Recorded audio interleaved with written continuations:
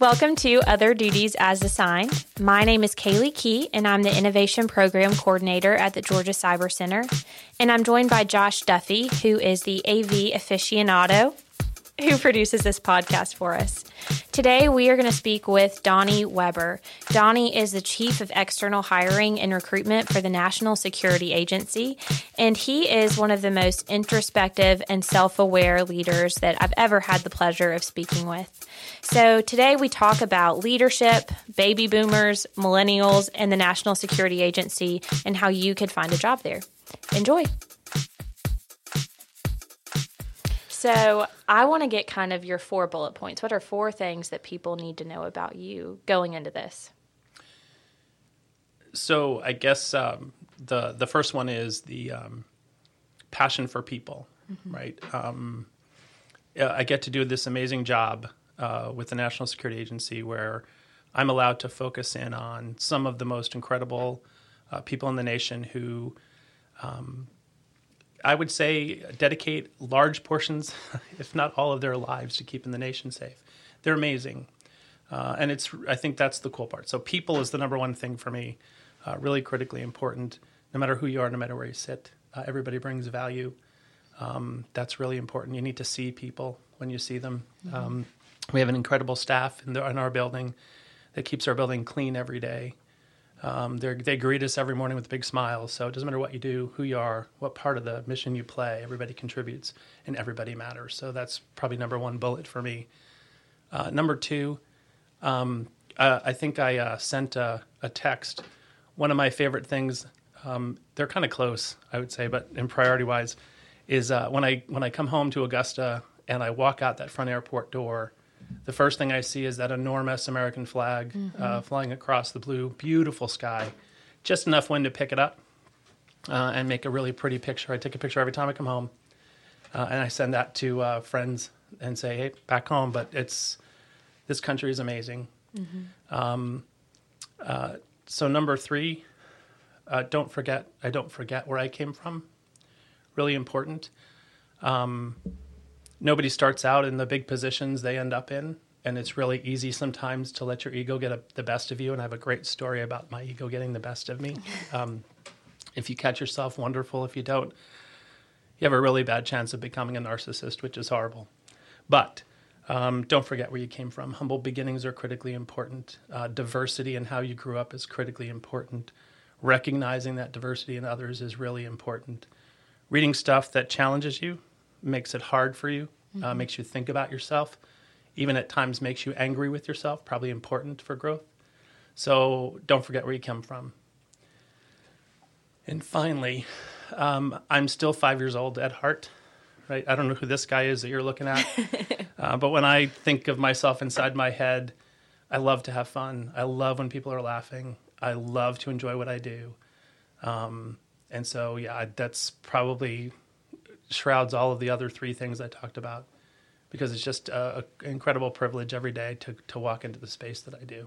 I hear a lot of vulnerability and a lot of empathy coming out of you. Like that seems like something that you lean into. Oh, I do heavily. So I think one of the things I found really important over the past few years, I spent 9 years. I'm now heading back up to Maryland, but I spent 9 years in Georgia. When I first got here, I was a strong leader. People thought I was great. I thought I was great. I had risen through the ranks. This is that moment in time where you start to get bigger than, your head gets bigger than, so you forget who you are. And so I started to read a couple of books. Am I allowed to mention the books? Yeah, go for it. I'm just not sure if endorsement-wise, right? Absolutely. So I just read a couple of books by several folks, but one in particular over the past couple of years is Brene Brown, Dr. Brene Brown out of Houston, Braving the Wild and Dare to Lead, and the Gifts of Imperfection, and what you discover quickly and allows you to put your guard down and actually experience life a little differently, in a way that's probably more enjoyable than the fear-based kind of life that you were living before. Remaining open, and it's that whole thing of so I guess it fits best this way. I love when she talks about fitting in or belonging. And before I would fit in, I did what I had to do to get the accolades that I needed to get promoted. I did what I was supposed to. I would work 14 hours a day with one goal in mind, to make people happy, to avoid finding out that I didn't know what I was doing, to have to expose some kind of thing about myself that I was uncertain about things, right? Perfectionism, fear-based was what drove my behaviors, and it's unhealthy, as I soon discovered. So I'd gotten really sick here in Augusta, which is another, if I can plug Augusta along this path, that'd be great. We're all about that. Well, so I say it for this reason. When I left Maryland to come to Augusta, I didn't expect it to be a medical capital in the nation, right? 10 major, I think it's like 10. There's a large number of incredible hospitals here, Augusta University being one of those. But I went to University Hospital, and a doctor there, Mallory Lawrence, saved my life, right? So it took a shift in my world to sort of start to discover what drove me to be in that space, the amount of stress I was putting on myself. So listening to Brené Brown and actually putting into practice the things she talked about with your team, and exposing yourself in a way that allowed them to come in and make a human connection, because we're all kind of, and I sound like I know what I'm talking about. I'm just repeating what really great experts have shared with us. Yes. We're kind of built for that connection, and it's so easy to connect with someone, right? It is easier than we think, and more powerful than we can imagine. So that empathy and vulnerability comes out because I've discovered it allows me to belong to an organization, vice fit in. And belonging is when you get to bring who you are to the table, right? I get to be who I am whatever I'm contributing to, and people expect that of me. And they're not expecting me to conform to the groupthink that happens. Yes. And so that's why they invite you in, and that's why diversity becomes so critically important. To do that, though, one of the huge foundations is you really have to build trust to be able to do that. And so when we're looking at, and I know it's the topic of the day, but we really see it every day at the National Security Agency, when you look at how critical diversity is becoming in the world of cyber and what we do, you really have to foster an environment of trust for people who are very different from each other to come into a room and expose themselves and share what they're thinking. And have real conversations. And so the real conversations are the hardest. I mean, so we started a thing. My new position now is the chief of recruitment for the National Security Agency up north in Maryland. And we started a new process we're calling, it's a total thievery of Brené Brown. We're doing Rumble. We have a Rumble room. We've renamed one of our conference rooms the Rumble room, right? And there's some ground rules that you play by when you come into that space, and that's belonging, bringing who you are, no one else, to the table, and ensuring that we hear everyone's voice, whether it's through turn and learns, right, where you put your thought on the piece of paper and everybody turns it over at the same time, so not one voice kind of takes over the room. Yep. And then there is a strong accountability for when we leave that room, you're not allowed really to talk about everybody else. You have to just talk about the issue. And it's depersonalizing it. And so we had our first session surrounding trust, and then communications, where there's always a huge challenge. And so I think people believe it saves us time, especially in email and social media. I mean, I hear all of the studies that show how we are falling apart as a society because social media is taking over and people are not face-to-face communicating. And I think, like anything else, social media has this ability to connect us. Absolutely. What we do with it after that is what the problem is. And the thing that I always think about social media is, like, the platforms don't have anything in them.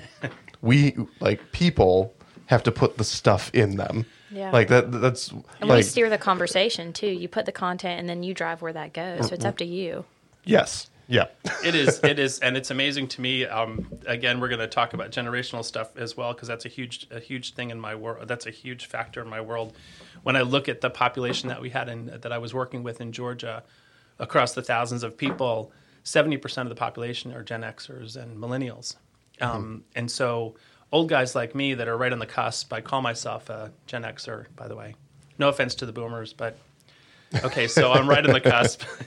I'll leave it there. So it really creates an entrepreneurial environment if you'll let it, if you'll let people in. And that's where that vulnerability and empathy comes in. You have to be fearless enough to be vulnerable enough to be challenged by someone who clearly doesn't know as much as you do.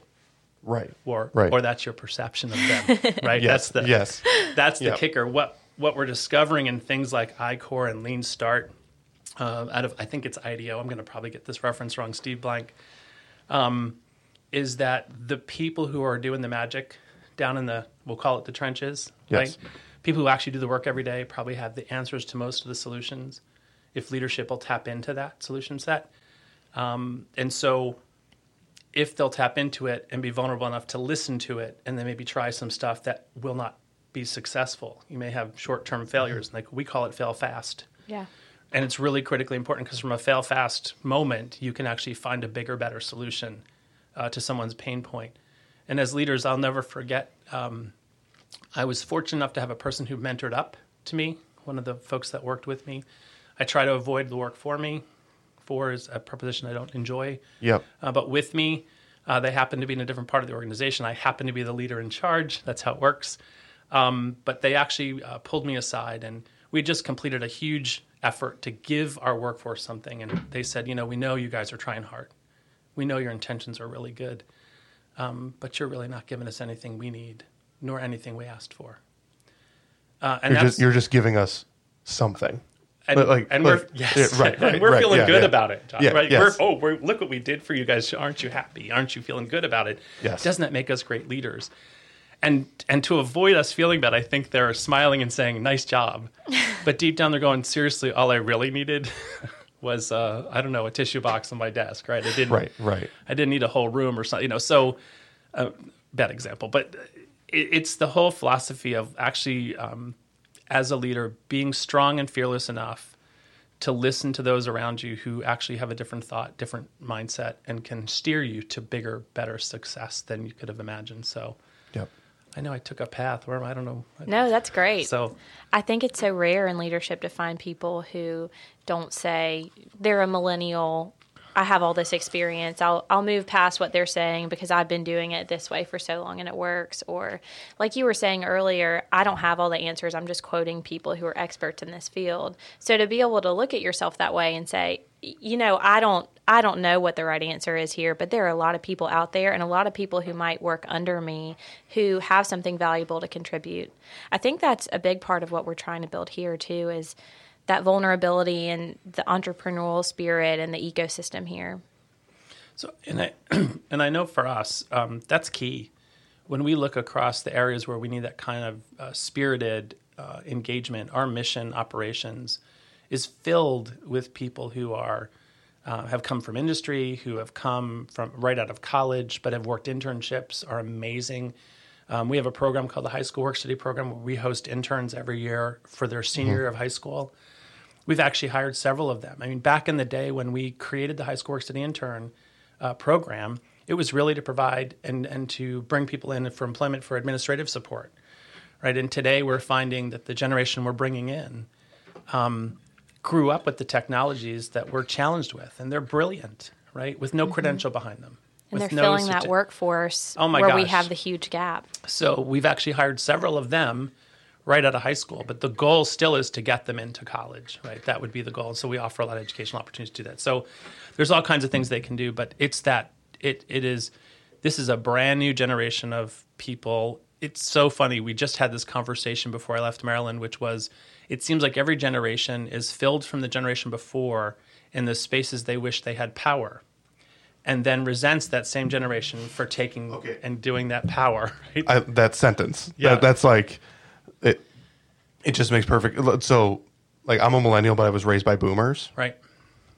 You don't hold that against them, do you? Right. And so I feel like I grew up filling in the gaps for my parents, mainly in technology. Yep. Exactly. Because they had things that they wanted to be able to do that were, in the zeitgeist that were interesting. And here's their son, only child, trying to fill that void, so to speak. And so that's just like, I've never heard it phrased that way. Yep. And so it's just so interesting. So that is something I absolutely enjoy exploring. Is we now have, I think, 4 or 5 generations in our workforce, the most in any workforce before, right? And it's bring it back to world class hospitals. Just yeah. So it is exciting to see that dynamic. again, if we're fearless enough to bring it in and not resist it, and not let there's always going to be resistance. I mean, I remember when I went in the Air Force in 1983, I heard, oh my gosh, your generation's going to kill us, right? You're going to wipe us out. And I spent 20 years in, and in my 20 years, the Air Force still existed, and the nation was still safe, right? So we clearly didn't ruin the Air Force. But I think it's that conversation. We changed the Air Force because the Air Force needed to be changed. And this new generation is doing the same in the military services and the same for the National Security Agency and critically important for places like the Georgia Cyber Center, right, where you're bringing in industry, academia, and government in a way that brings that group of people together almost in a think tank environment, a free flow where people get to meet and mingle and not even realize they're doing work, right, because they're just talking about challenges they're facing. So together in an environment that's conducive for that, designed to encourage that collaboration. That's another interesting piece. What does that work center look like today if we're going to have that kind of collaboration? It is not offices in most cases. It's a combination. I think some people, like me, I love open spaces, but people don't love me in open spaces because I'm obnoxious. So it's understanding that. Are piece. you trying to say you have a loud voice? Oh no, not just loud, but consistent, and people get tired of hearing my voice. I don't believe that. Oh, they do. So it is. The environment has changed, and the need for that constant exchange and interaction and exploration, like the innovation component, really huge. We just worked this year on helping to spark innovation within our agency. And NSA has always been in the forefront of doing things like that with the group of people we have because it's so important. So we have a fund that you can apply to with your idea, but it doesn't come easy. So, there's an old traditional way that you let innovation happen in your organization where somebody who's brilliant comes up with an idea and foists it over the transom. Does anybody know what a transom is? Yeah. Okay. Yes. Just check it. Slides it into the open space and expects leadership to adopt it, right? Mm-hmm. And so then leadership gets a hold of the idea, and we have to go through that rigorous process of seeing who the stakeholders are, what the policy limitations are, if there's funding for it, right? So guess who we get to be? The squasher of innovation. It's awesome. So with this I-Core, the Lean Start philosophy, what it does is it empowers people to begin that innovation where they sit and consider all those angles so that when they present their idea or their story, it's a Shark Tank event almost, right? I'm pitching my idea and I've thought through all of the challenges you're going to have. So then it's just an exploration of the idea. It's not an exploration of the why we can't. It's a why shouldn't we kind of philosophy. So Yep.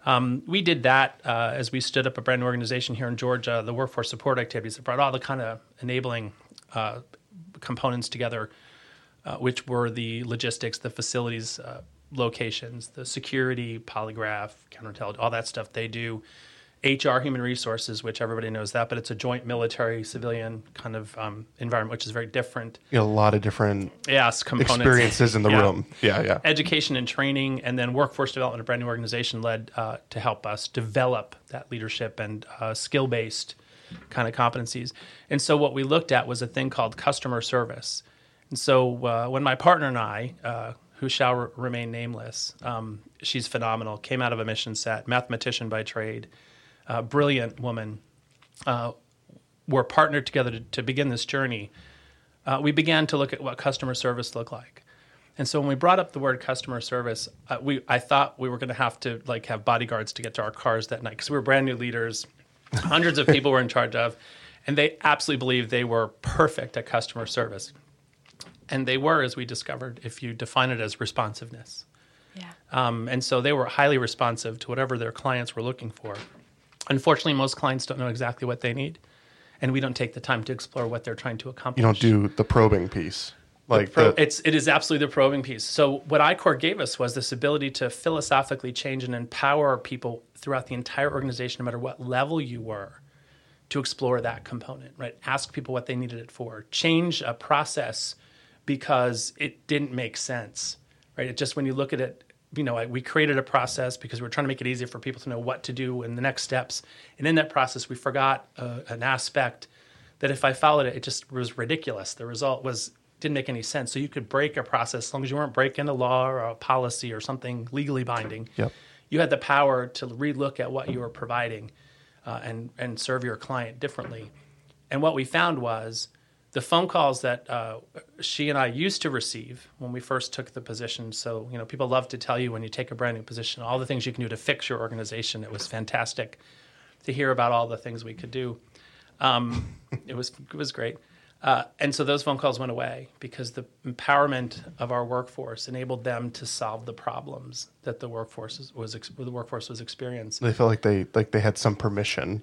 It's almost like an employee-owned business. It sounds hokey, but when you have the ability to change how you're doing your own business, no matter where you sit in the organization, there's still some limits.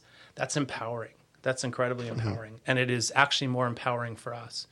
The other thing that we realized was we were the tradecraft experts of nothing, right? I wasn't an expert in security. I wasn't an expert in logistics. When you look at the facility, look at this facility, when you think of all the things that are required to keep it humming every day, it's amazing what they have to do. Engineers, mechanical engineers, civil engineers, it's unbelievable. Add to that the complexity of a national security agency facility, which has the additional component where you have to partner with your security folks to make sure we're safe and secure. Yep. It's complex like you would not believe. And that's just, if you look at Georgia, that's a small footprint in comparison to the larger global enterprise, right? So, so it's really, really complex. And so that enabled us to focus our tradecraft expertise on leadership and synergy and energizing. Ooh, that's a word, synergy. Synergy. Is it? And are you just reminding me that I have a vocabulary, or I'm not sure. Innovation, collaboration, synergy. Yeah, it is. Hot words. Yep, they are. So, wow, I wish I could say I planted it. I have to go back. Yes, I put that there purposely. But it was our job to then bring these really great tradecraft experts, who are really our colleagues, together to be one kind of cohesive team on how we brought all those things together. So it was fantastic, and all based on an I-Corps principle of exploring customer service. How have you seen the culture change since you implemented these changes, and not even implemented, but allowed the changes to happen? So interestingly enough, I used to always have an open door policy because I heard that's what you're supposed to have as a good leader, right? People can come and go as they please in your organization, in your office. And what we found was those are typically moments where people had challenges or problems, and they were coming for us to help find a solution. What we saw dramatically change for us, and again, we have it was a brilliant team, or our tribe, whatever you want to. That's my term for a family like that. They were coming to share their successes, coming to share a problem they solved. Or even more rewarding was when they had a failure. They felt comfortable enough to come and share with us their failure. That's rare. So that was awesome. We were blown away by that. It felt very humbling for people to trust you that much. That takes a lot of EQ, not IQ. EQ, right. And just being able to have those kinds of conversations that deal with the intangibles. It's a huge deal. It is. And we there's a strong, as you well know here, a strong military component of our workforce. And I think that's what helps us. They're not bashful, but they're brilliant in their research and their strive for things like EQ.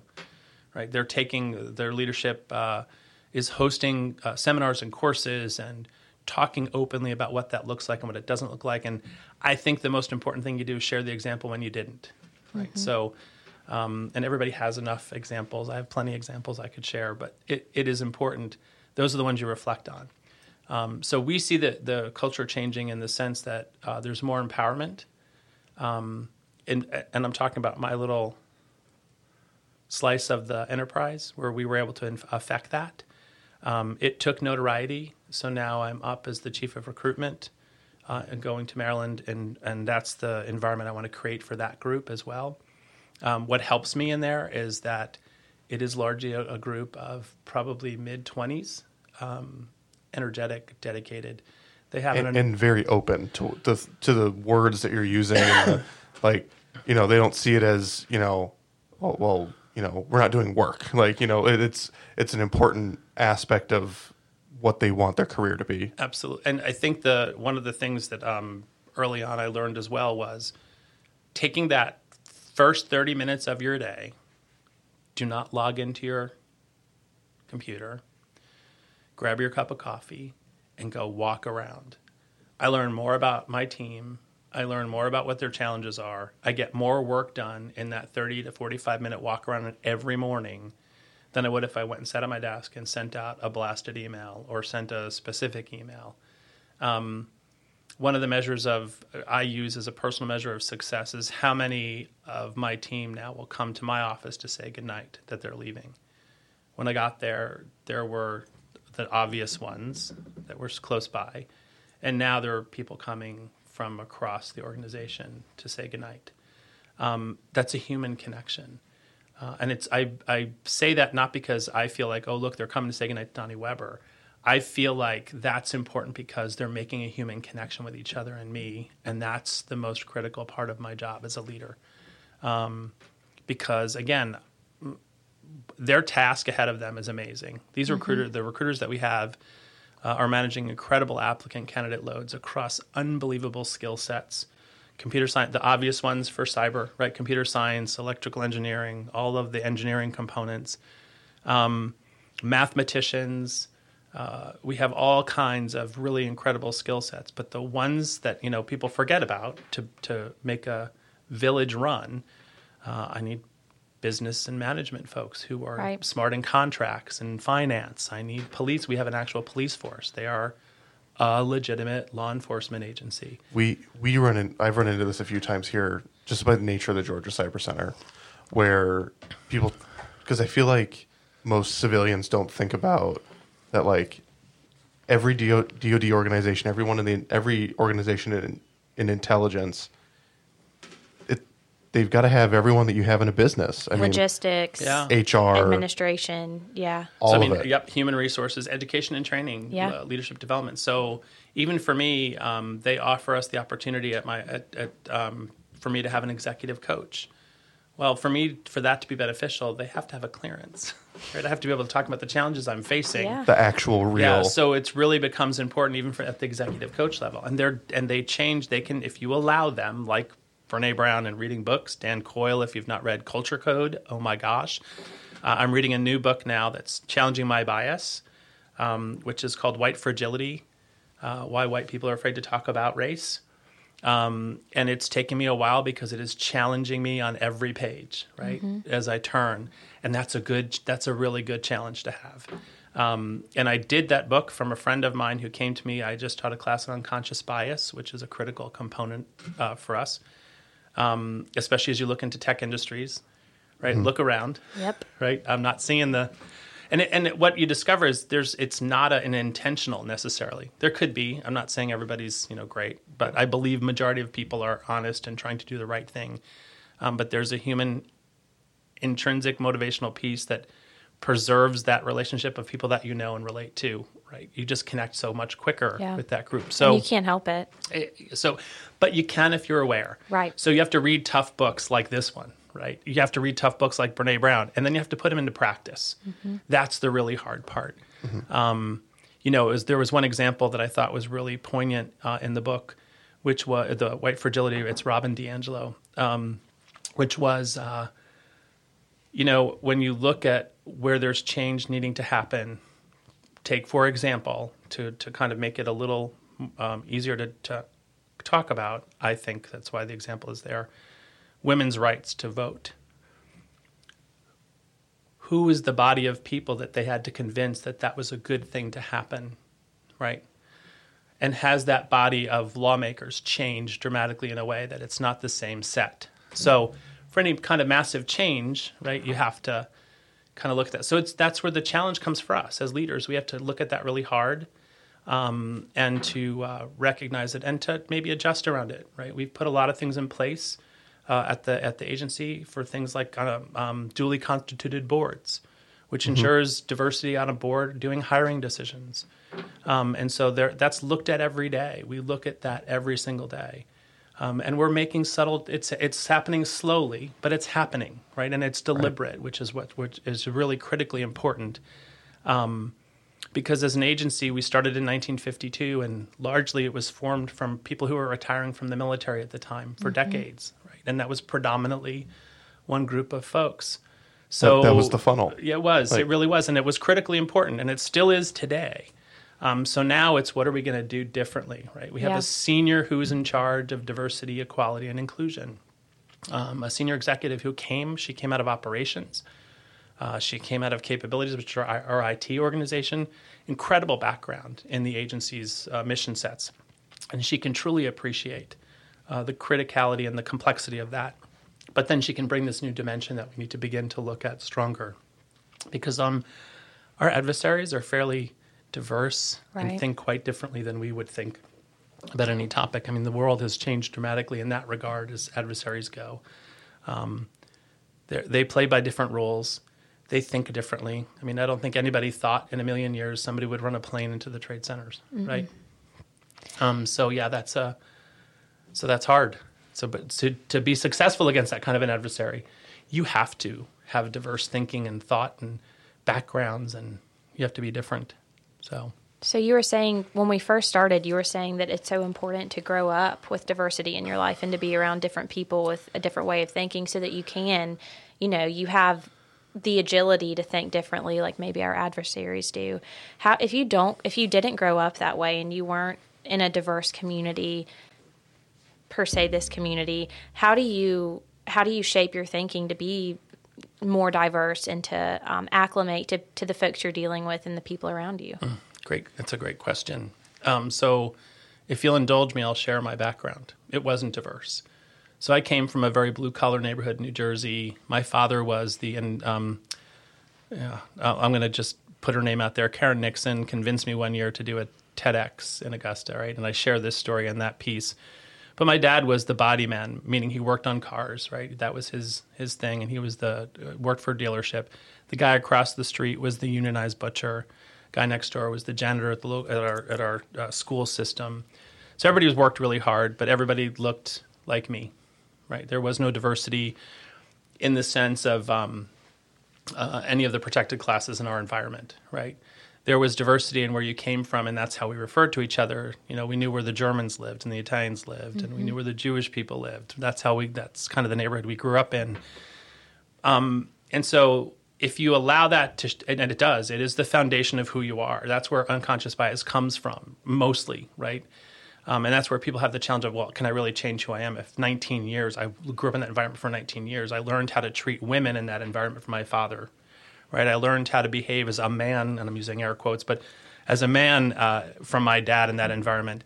And I didn't conform to any of those and didn't figure out why I was struggling. And I was bullied all the time because I was the art kid, I was the plant kid, I was the catch the lizards and name them kid, right? I had a jar full of ladybugs. That was, so. I can relate so heavily to that. the community I grew up in, I'm from Minnesota. Yeah. And I was the kid in the neighborhood that went to college for art. I was like just, I didn't want to play sports. I wanted to, for me, it was collect rocks and name them. Yeah. So, I went to art school, guys. Yeah. 2 blocks from here, so I get you.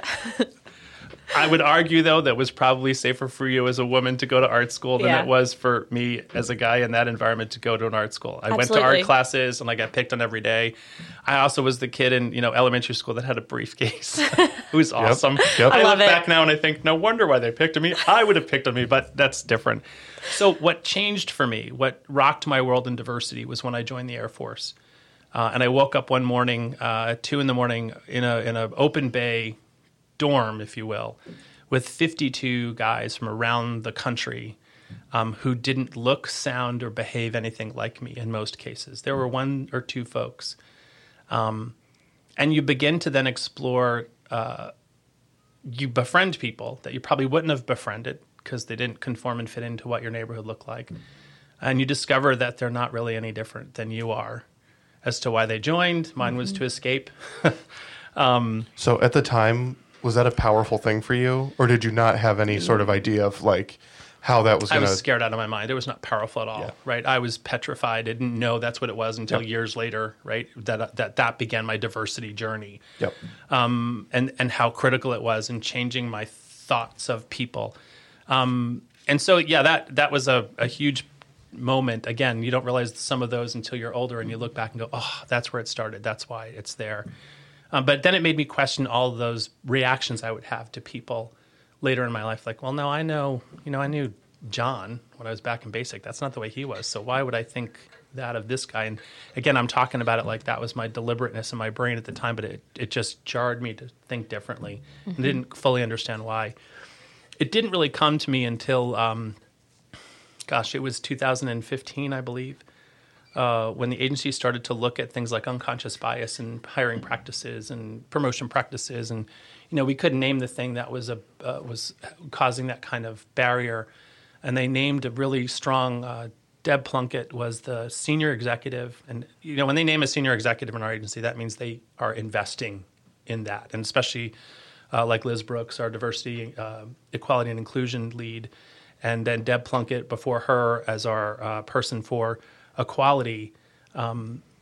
They came out of mission spaces. So that's like a message to the rest of the agency. We mean business. This is something we want you to put your attention on. And so she began to look at things and realized that it was this unconscious bias piece. How do we overcome that? And there's studies, they've done MRI studies to show that it is a fight or flight mentality. So your amygdala reacts when you're in situations, and it's that kind of instant decision-making that you have to kind of overcome. Because most cases, it's like 40 million bits of information or 11 million bits of information enter your brain, and you've got minutes to decide what those are, and you create shortcuts. And most time your shortcuts are absolutely wrong. And you misjudge people because of them. But they're based in how you grew up, how you were taught to teach or treat people, how people were affected, how you related to people in your life. So it was really, that was the life-changing moment. And that's when I started to unpack the experiences that I'd had and realized those were moments that were challenging those unconscious biases that I had. This is why. And this is why. So they're real.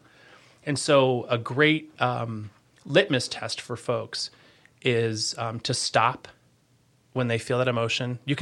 Emotions are a great driver of thought if you'll let them be. Right? Why am I emotionally getting scared? Why am I emotionally getting angry? Why am I taking that emotion, stopping for a minute to unpack it and figure out, am I actually mad at the person? Am I mad at the issue? Am I mad? And it has nothing to do with anything I'm doing right now. So what's driving the emotion? And that really, that was life-changing for me. The story that kind of was epitome for me of that conversation was when we moved to Maryland. And we had been waiting for the movers to deliver our household goods all day, and they didn't show up, despite, I think, 30 phone calls to the office who said, they're on their way. So we're sound asleep in our apartment, brand new neighborhood we're in, so you don't know anybody there. You don't know what it's like, if it's safe, if it's not safe. And all of a sudden, like 2 a.m, there's this pounding, literal pounding on the door. So I jump up and I look out the peephole, and there are 3 African-American young men outside of my door. And my amygdala reaction was, oh, hell no, I'm not answering that door. This is not a good situation. And I thought, okay, so breathe for a minute. Wait, what's going on? And again, this is hindsight. And what I realized was I was reacting to the biases that I had been raised with forever. And I needed to be more thoughtful and say, we're waiting for movers. They could be the movers. So just ask them who they are, right? And they were the movers. And I met 3 of the most unbelievably smart, I'll call them young men, because I don't like to call people like, kids, but they were young men working their way through school. And we were the 3rd delivery that day of big deliveries. And this moving company was just beating them, right? I mean, they were just inundated, and it was hard work. You're moving people, and here I am. Guess where we are? The 3rd floor of an apartment complex with no elevator. It's 3 o'clock in the morning, and they have to move our furniture. And you got stuff. And we have stuff, right? We do. We have stuff. We've been married. My wife and I have been married for like 10 years at this point. What is it? No. I think it's been 10 years. Getting yourself in trouble. No, it's been 15 years. There we are. So we married 36 this year. Known her since 6th grade. We grew up in the same town. But she'll forgive me. She knows I'm ditzy.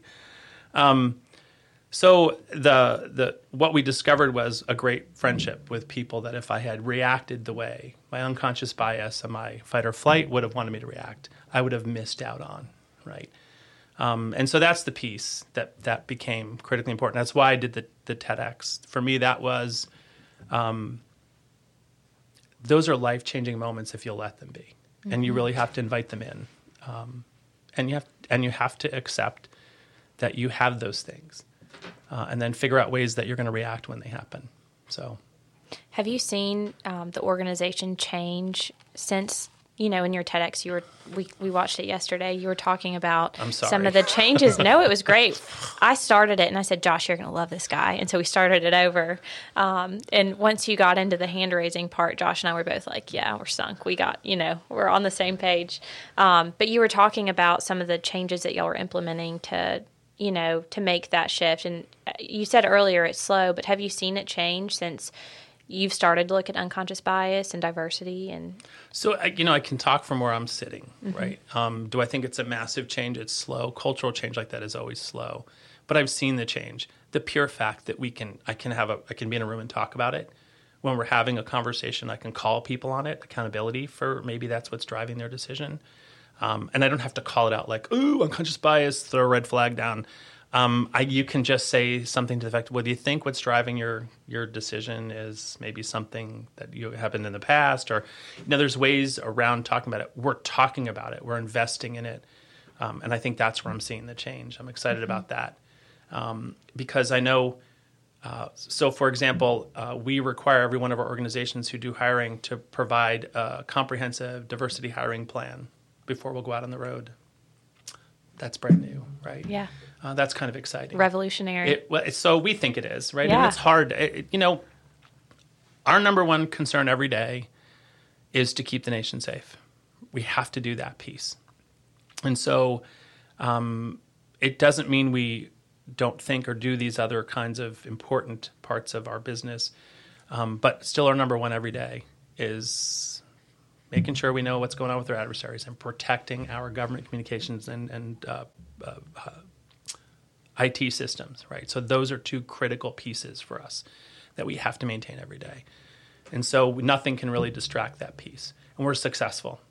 Thankfully, we're successful. Unfortunately, no one will know, and that's the way it has to be. Right. But the one time that it isn't, we'll all know, right? So you'll never know the thousands of times that there was success, and we're okay with that. Yeah. That's what you decide to do. But you also recognize that you can't do that portion of it without considering the other pieces of diversity. Cannot. Even more so today than ever before. It's really important. Have you seen the change in Augusta since you first moved here and now that you're leaving? Have you seen the shift here? Oh, my gosh.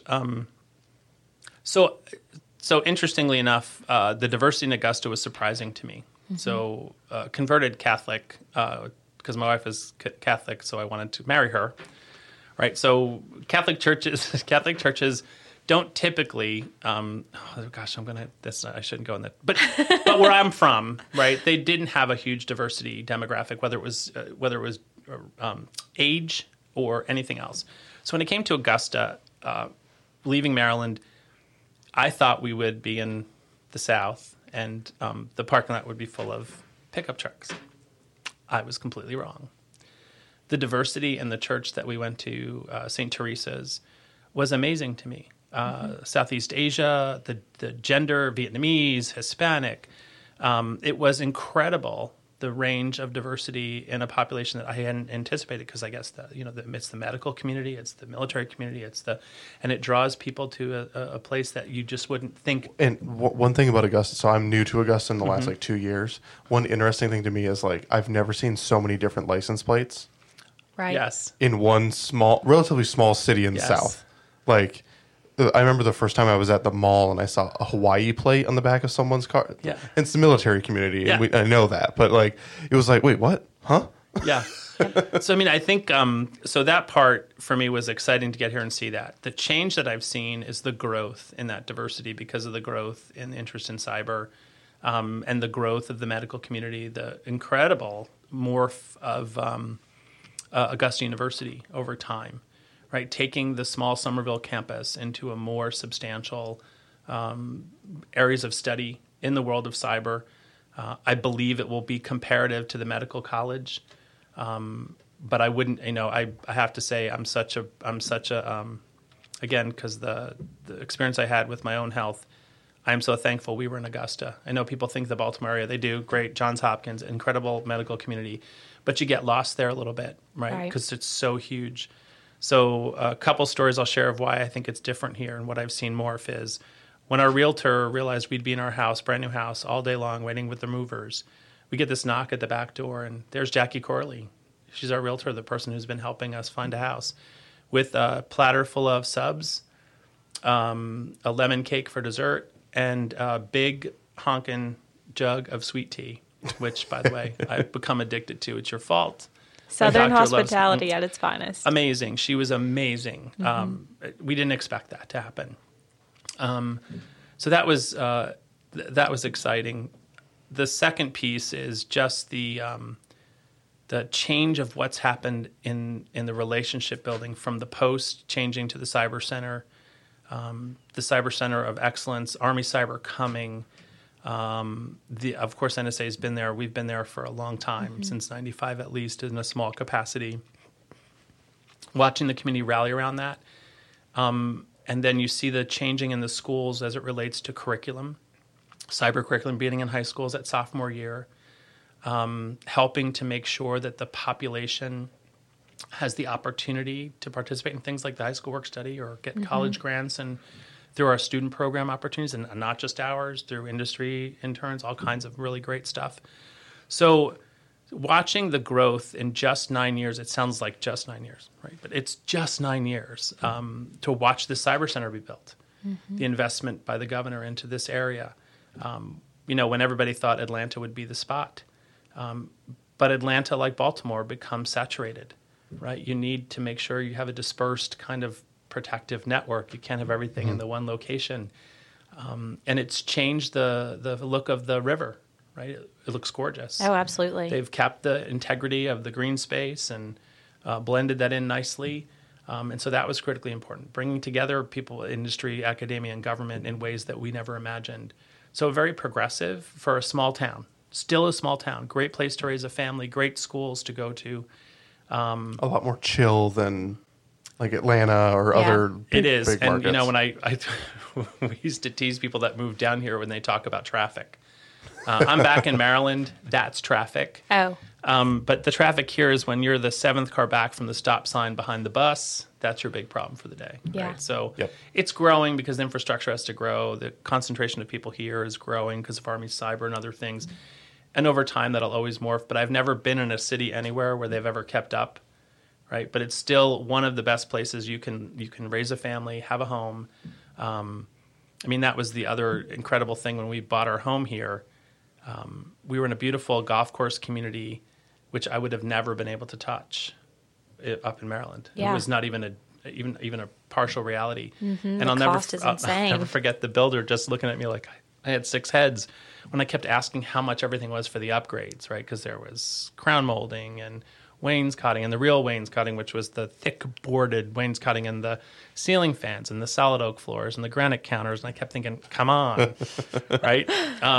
Garage door openers. Just little things that. So on my flip side, I'm going back to Maryland and I'm asking about ceiling fans. And they're like, oh, Ruffins are $250. Like, Ruffins are $250. Oh my gosh. Right. So, each place has its benefit. I'm excited to be back home. That'll be fun. So we're enjoying that piece of it. So that's fun. And the challenge of being chief recruitment, really exciting with this group. So that doesn't, a new challenge is always kind of fun.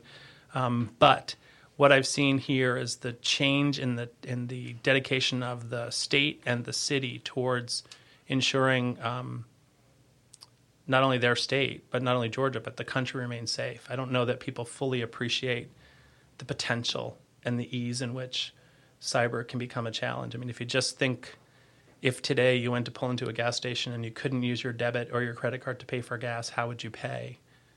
Most people aren't carrying cash anymore, right? And then if you didn't have access to your bank account, right, what would you do for days? I don't think people realize how much it touches their lives. Again, in every way. It's become so bill pay. Everything is so convenient.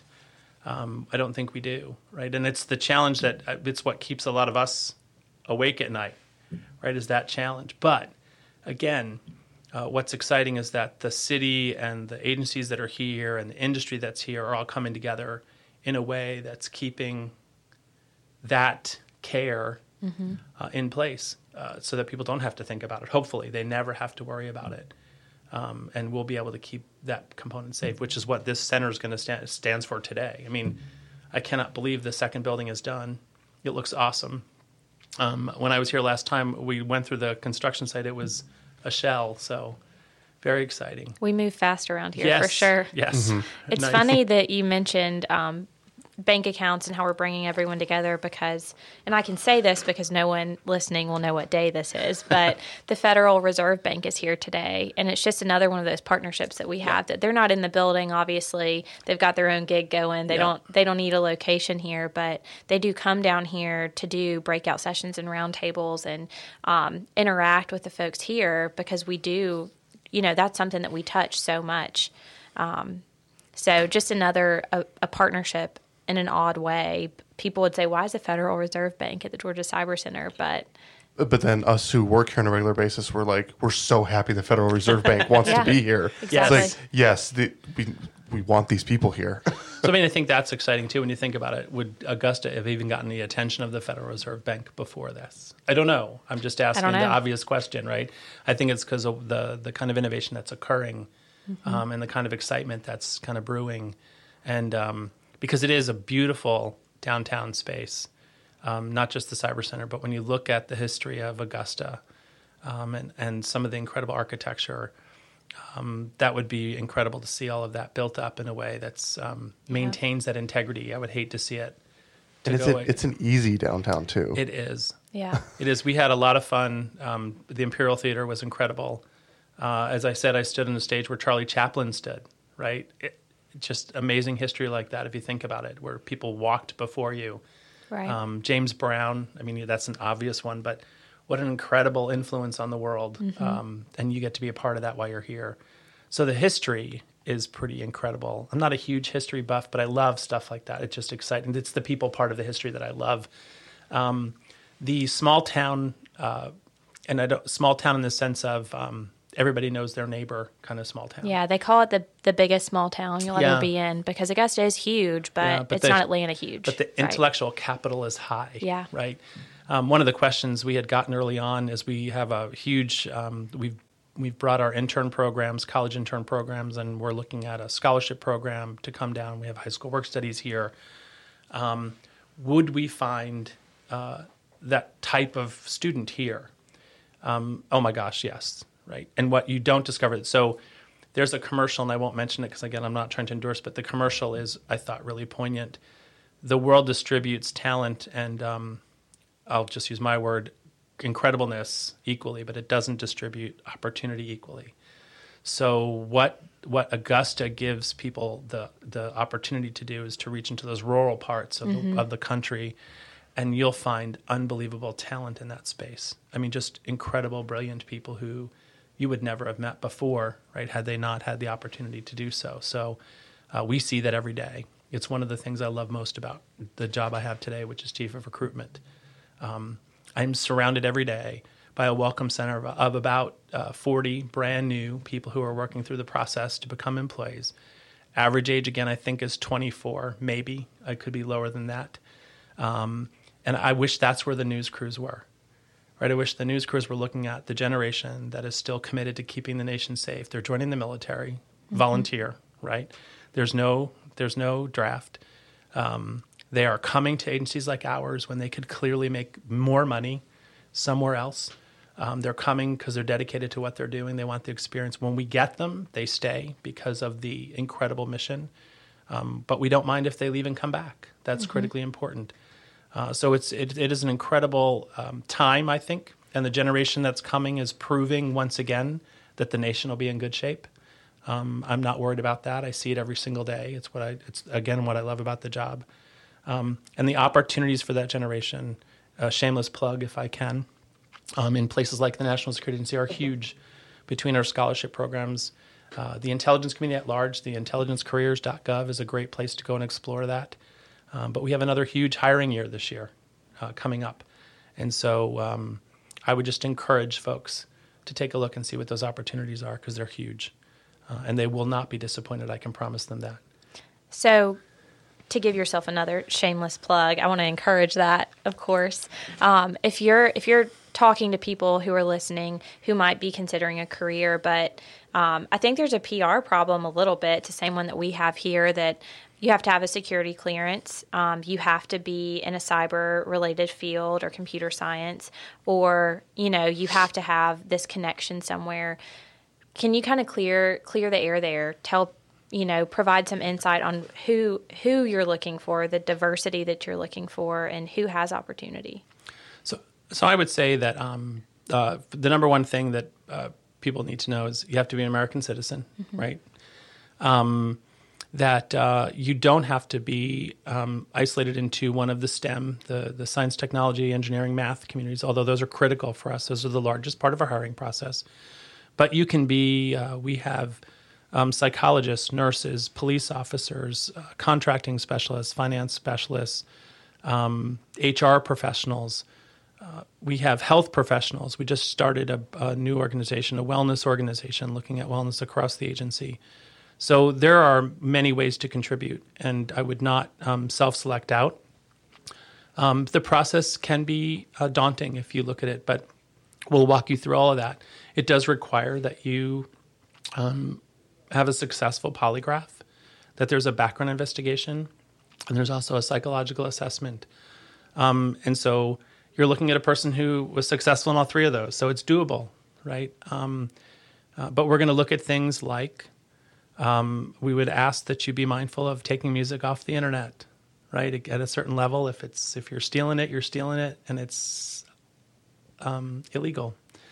We would ask that you look at your behavior when it comes to drinking. Please avoid underage drinking. Don't avoid it, just don't do it. And then if you're of age to drink, how often, how much, and right, those are really tough areas. It will not necessarily exclude you, but it could slow down the process, or it could delay you being able to be selected until the behavior can be reconciled. But nothing is not workable. Like, we can work through some stuff most of the time. So it's the behaviors that people take for granted, I think, a lot of times, and that can actually be slow down the process. Depending on the kinds of relationships you have, that can take longer than others. You can have foreign relationships with people of other countries, but it may take us a while to ensure that those relationships are appropriate, right? So that can slow down a process, but it doesn't preclude you from being selected. Because again, we're looking for brilliant, dedicated, committed people. And so those are all things you just have to consider. So be legal all times, right? Be truthful. Integrity is a key component of who we are. We withstand that integrity every day. We are trained every single year, like it or not, if you like it or don't like it, what the laws are that govern the work that we do. We must take that annual training. We have to be in conforming with those laws. As American citizens, we take it really seriously. That's not something I take lightly, because I don't want anyone to be able to say, well, if the integrity is broken here, how can I be sure that it's not there? And that's not who we are as an agency, because I represent, right? I'm a taxpayer. I belong to this country as well, so I'm as dedicated to that freedom and that ensuring that we're sticking by the law all the time. So I would just say in that process, be patient. Be communicative with us. We're working on our communications. We're not always perfect in that space when it comes to candidates. We're trying really hard, but we have a really hardworking group of recruiters, hiring managers, and a whole team. General Nakasone refers to it as recruiting as a team effort, and it really does take a village. It's not just the recruiter, but the recruiter's our face, and they work hard every single day. Some of them are managing, hundreds of candidates apart from traveling on the road, and my hat's off to the whole group that work so hard to keep a positive face. And they're in most cases, the newest teammates, right? So they're just learning about the agency and excited to be there. But it's a challenge. Recruitment's fun.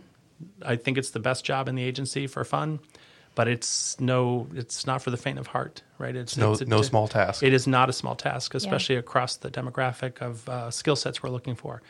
But I would just tell people, again, it takes a village, right? I have logistics, civil engineers, there it is, mechanical engineers. All those kinds of attributes are critically important to run a global enterprise.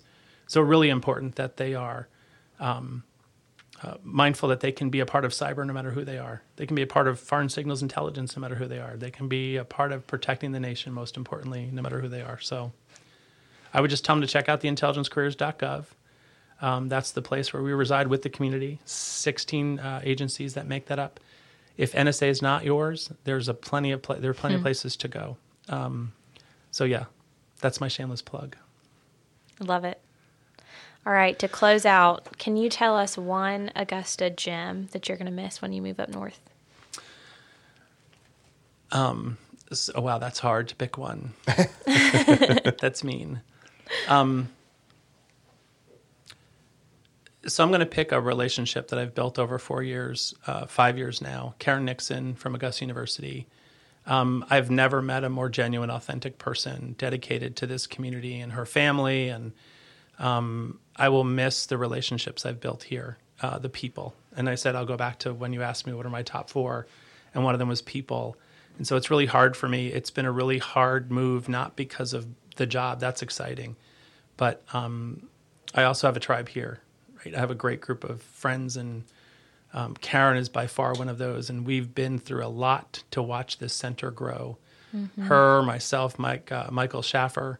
It started in a wings night. We used to get together and have wings and just BS about what's happening and how we could contribute or shape. And I think Michael and Karen had this vision for a long time, but we got to flesh it out on the napkin, if you will, and have some fun talking about it. So that was exciting. The infamous napkin. Yeah, I will miss those times greatly. So yeah, I missed. It's a beautiful place. The skies here are incredible, right? But it's the people. It really is the people that I'll miss the most. I will say that. There are pretty skies in Maryland. I'm not denying that. But there is nothing prettier than a sunrise in the morning or a sunset with the colors that span across the sky and the green pines in that sky. Beautiful. And I will miss coming home to an airport that is walkable. My car is literally out the front door. Yeah. But most importantly, walking out that front door and seeing that enormous American flag across that blue sky will be something I'll miss as my marker that I'm home. We would like to extend our sincere appreciation to Donnie Weber for donating his time this morning and giving us some great conversation. We would also really like to thank the NSA for the opportunity to interview someone who is in leadership there. We are so grateful for our relationship with the NSA and just thankful that they allowed us to do this. And again, thank you for listening to Other Duties as Assigned. We are recording from the garage at the Georgia Cyber Center, which is the makerspace here on site, and the Georgia Cyber Center is sponsoring this podcast, so we are able to record ad-free. Thanks so much for listening.